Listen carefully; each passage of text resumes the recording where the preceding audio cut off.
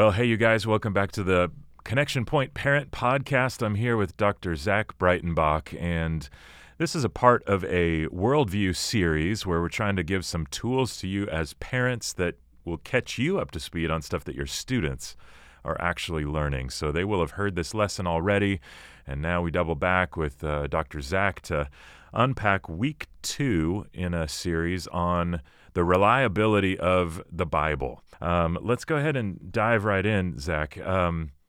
So what were your main topics in this second week of your series on the reliability and authority of the Bible? Yeah, so we were pretty ambitious this week in what we covered. Two major topics that you could spend a lot of time on, but we gave a pretty good overview of this, I think. The first main topic was, well, how did we get these 66 books that we have in the Bible? Why is it not 100 books? Why is it not 10 books? Why is it these 66 books and not different ones? Basically, kind of how did we end up with these books?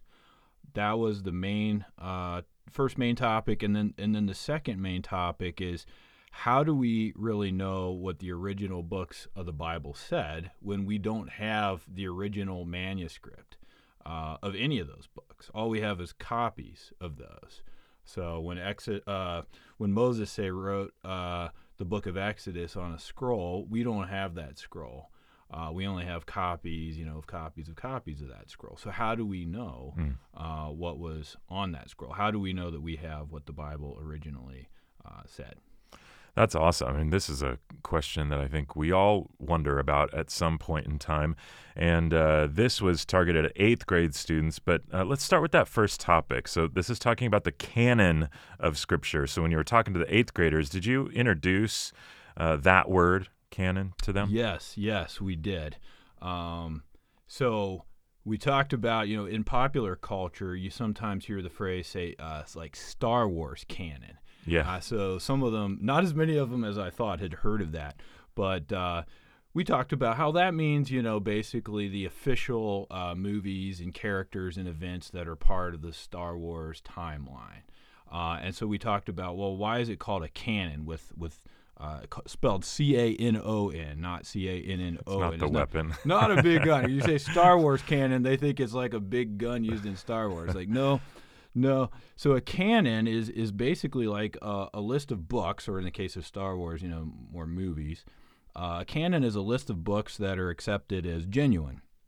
So the biblical canon is going to be those books of the Bible that we accept as being really from God and having authority from God. So, yeah. Awesome. So that rules me out, being able to write an additional book of the Bible or another Star Wars sequel for that matter. Because exactly. I could do it all I want, but if it's not approved by George Lucas or the Lord, then we're in trouble.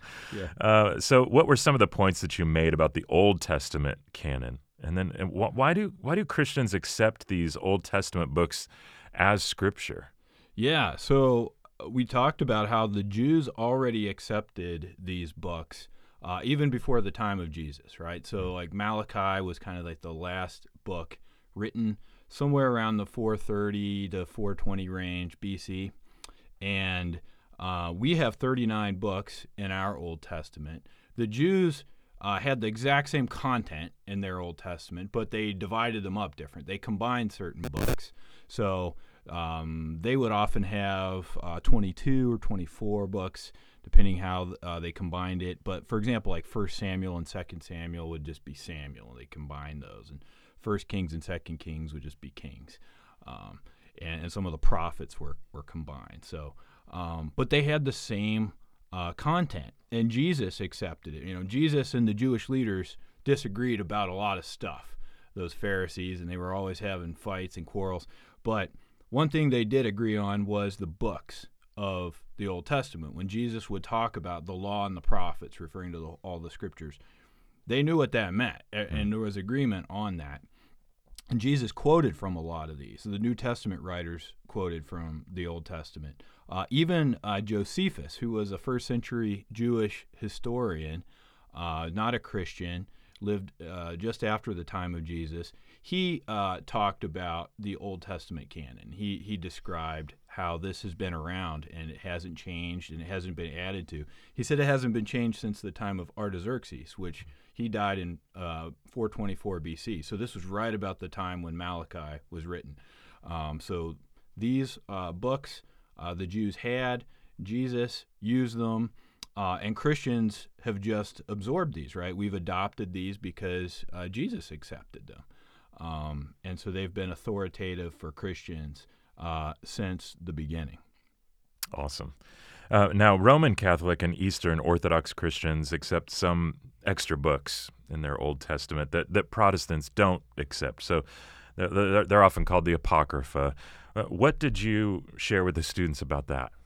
Yeah. So Roman Catholics, for example, accept 7 extra Old Testament books, and these are often called the Deuterocanonical books or the Apocrypha. And we talked about how these were written between the time when the Old Testament finished, the book of Malachi finished, as we said, around 430 BC, and then when Jesus was born, probably around 4 BC, and of course the New Testament was written after Jesus, probably between 48 to 95. But these Apocrypha come in the middle there, between the Old Testament and the time of Jesus. And as Josephus said, the Jews recognized there was no new scripture, but these books were written in that time, and they give a lot of history about things that were going on in that time and talk about other things. But I think there are some good reasons not to accept them, and that would be that the Jews didn't accept them. This was not part of what the Jewish people accepted at the time of Jesus. The New Testament doesn't quote any of the Apocrypha that are accepted by Catholics or Orthodox. Even the Roman Catholic Church didn't officially accept these books until less than 500 years ago. It was in 1546 AD that they did. The Apocrypha never claimed to be scripture in any place. In fact, First Maccabees, which is one of the books, says God had already stopped giving prophecy in Israel. And that's what Josephus said, too. In fact, there was even a Catholic pope, Pope Gregory the Great, who was pope around 600 AD, who commented on the Apocrypha and said they have value, but they're not part of the canon. And there's even some historical errors that you find in there. So there's just a number of reasons why we don't accept those. Got it. So that's in regards mostly to the Old Testament. When it comes to the New Testament canon, how did we end up with the 27 books that we have? Right. So with the New Testament, there was no official list of these books right away. In fact, there was no New Testament right away. Jesus dies around 30 to 33 AD. Probably the earliest of the New Testament books was written around 48 AD. So maybe 15 years or so after Jesus died, 15 to 20 years. First Thessalonians was probably the earliest one. So from about 48 AD to somewhere in the 90s, the New Testament books were written. So for the first 15 years or so of Christianity, there were only the Old Testament scriptures, and there was the teaching of the apostles. And the teaching of the apostles who were put in charge by Jesus. Apostle, of course, just means one who is sent. These were had authority. They were put in charge by Jesus. These were people who had followed Jesus and seen him, his disciples, as well as Paul, who became an apostle. Their teaching was authoritative for the church in the beginning, but it came to be recognized we really do need to have writings. And the apostles would write things. There were the Gospels were written, which were Greco-Roman biographies, basically about the life of Jesus, and Paul's letters and other letters, and these would be circulated to churches all over the place, all over the Roman Empire, and these would be read in church services. And how these came to be recognized as scripture is that churches recognized them that way. They were written by an apostle or someone closely connected to an apostle. For example, just look at the 4 Gospels. 2 of them were written by an apostle, Matthew and John, but 2 of them were not. Mark was closely connected to Peter. In fact, we have good evidence that Peter was his main source for his gospel. and Luke was closely connected to Paul and traveled with Paul in his missionary journeys. So they had to have the authority of an apostle or someone close to an apostle.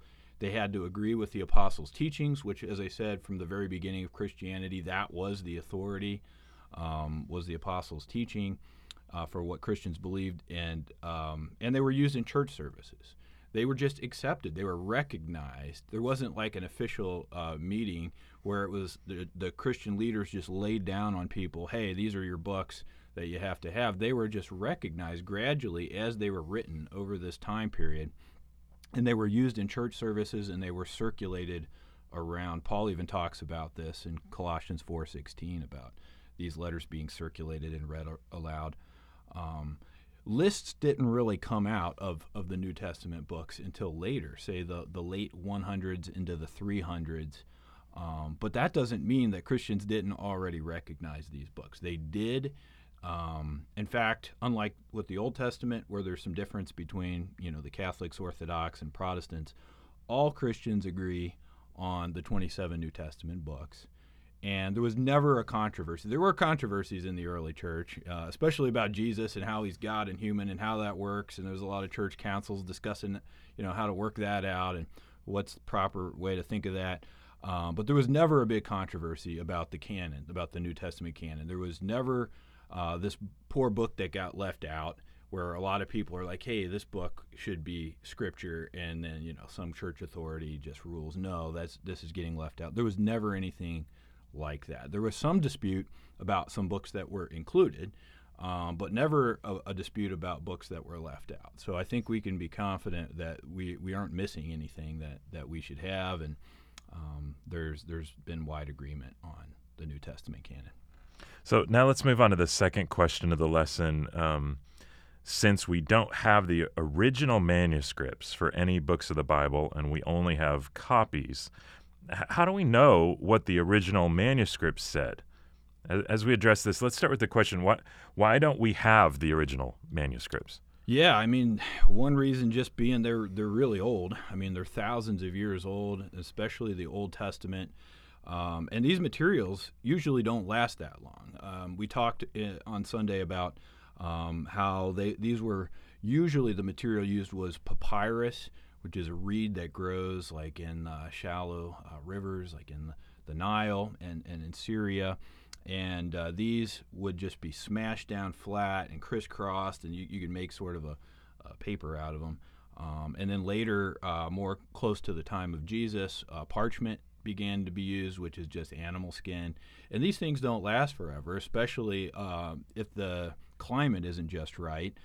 If it's really dry and they're stored in just the right kind of place, they can last for thousands of years.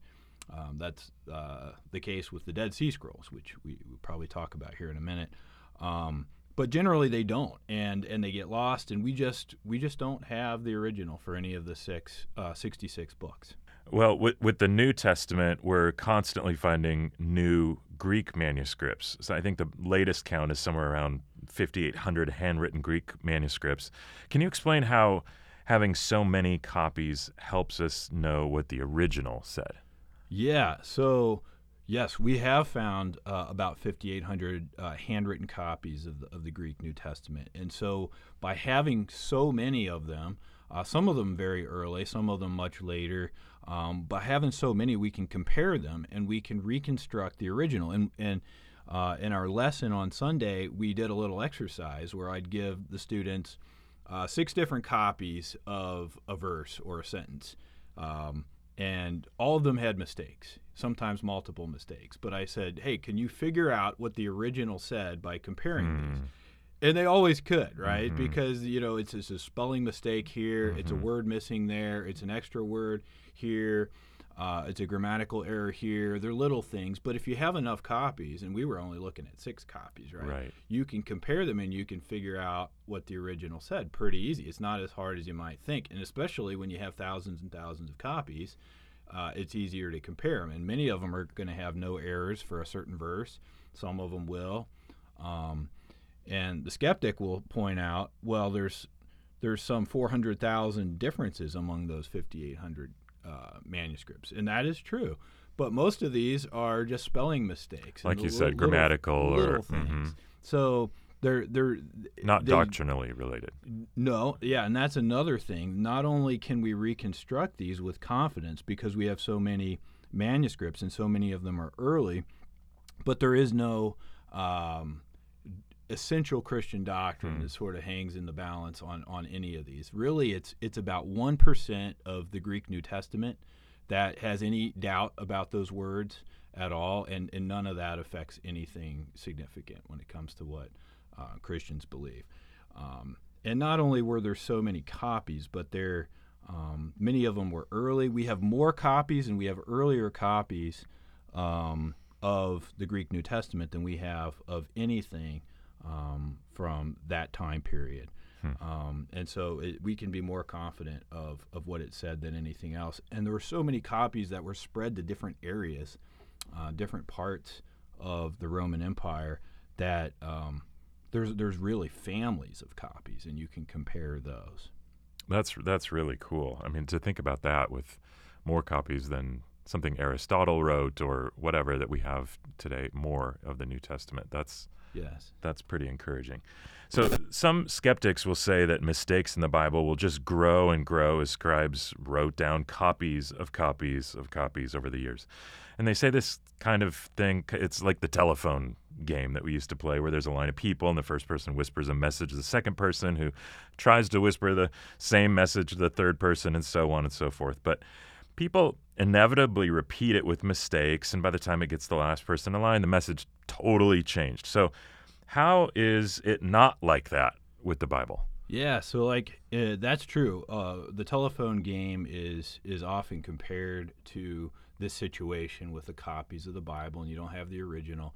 But it's very different, right? So with the telephone game, we actually did this with the kids the other day, and so we gave them some really hard to remember phrase with goofy words so it wouldn't be easy to pass it on. And then by the time you got to the end, it was totally unrecognizable. But with that, you've got you only hear the final thing, right? You hear what the last person says. You don't hear what, say, the second or the third or the fourth person in line says. Well, that's different with the manuscripts because we have some copies are much earlier and some are later, so you can compare the ones that are earlier with the ones that are later. The ones that are earlier obviously carry more weight because they're closer. Also, you don't just have one line like you do in the telephone game where, by the time you get to the end, this is the only line you have from what the original said. You have multiple lines. So the initial manuscript would have a bunch of copies made of it. And then each one of those copies would have a bunch of copies made of it. And each of those would have a bunch of copies. And so there's multiple sort of lines, almost like a bracket on your March Madness sheet, where you've got you could sort of think of it like that, where there's these copies sort of branch out, and you can follow multiple lines to get from the original to, say, one of the later ones. And you can compare all these lines or these families of texts, and you're able to really get a good sense of where the differences are and what the original said. And so you can reconstruct it with great confidence by doing that. That's neat. That encouraging too. No single human being could have messed up the whole chain, because you could, at the very least, you could compare it to the other. And the that's other an lines. important thing too. In fact, in many ways, we're in better situation to have all these thousands of copies rather than only having the original and no copies. Because someone can change one copy, or they can totally corrupt it, or they could steal it and replace it, or it can be lost. But if you have thousands of copies and they're spread all over the place, all over the Mediterranean, you can't control that. You can't corrupt that. And it's easier to know what the original said with more confidence. That's really neat. So let's shift to the Old Testament and then wrap up by talking about the famous Dead Sea Scrolls. What are these scrolls? How does this discovery give us more confidence that the Old Testament has been copied accurately over the years? Yeah, this is another thing that we could have spent, a whole lesson on, but we kind of just talked for a couple minutes at the end on it. I actually got to go to Qumran, which is this city real close to the Dead Sea, just east of Jerusalem in Israel. Right. And they have these 11 different caves where these scrolls were found in the 1940s when a a shepherd boy threw a stone into one of the caves and heard a cracking noise. It turns out there were these jars, these clay jars, that they had these scrolls, and they ended up discovering them. These, among there weren't just Old Testament manuscripts there, but they had other documents too. But pretty much, I think all but Esther, all of these, the Old Testament books were found in these caves, and these are the oldest copies of the Old Testament books that we have. I mean, many of these go back to the time of Jesus, or even 100 or 200 years before the time of Jesus. And before that, our oldest Old Testament books were about 1,000 years old. And so now we can go back like a whole another 1,000 to 1,200 years, and we can compare them and see, well, has there been corruptions to the Old Testament? Has it been copied down over the years? And you see, no, it's very consistent with the later copies that we have. And we can know what the Old Testament looked like at the time when Jesus was reading it. And we can know that we have that accurately. That's awesome. That's awesome. Well, Zach, thanks so much. It's super helpful for me, and I know it is for the parents and the students too. So we're praying for you guys as you keep up this good work. If you need more information about Connection Point, you can always go to cp.news. That's a good starting place to get some questions answered. And feel free to pass on this resource to friends that you've got too. We'll be back before you know it with more amazing information and resources for you as a parent.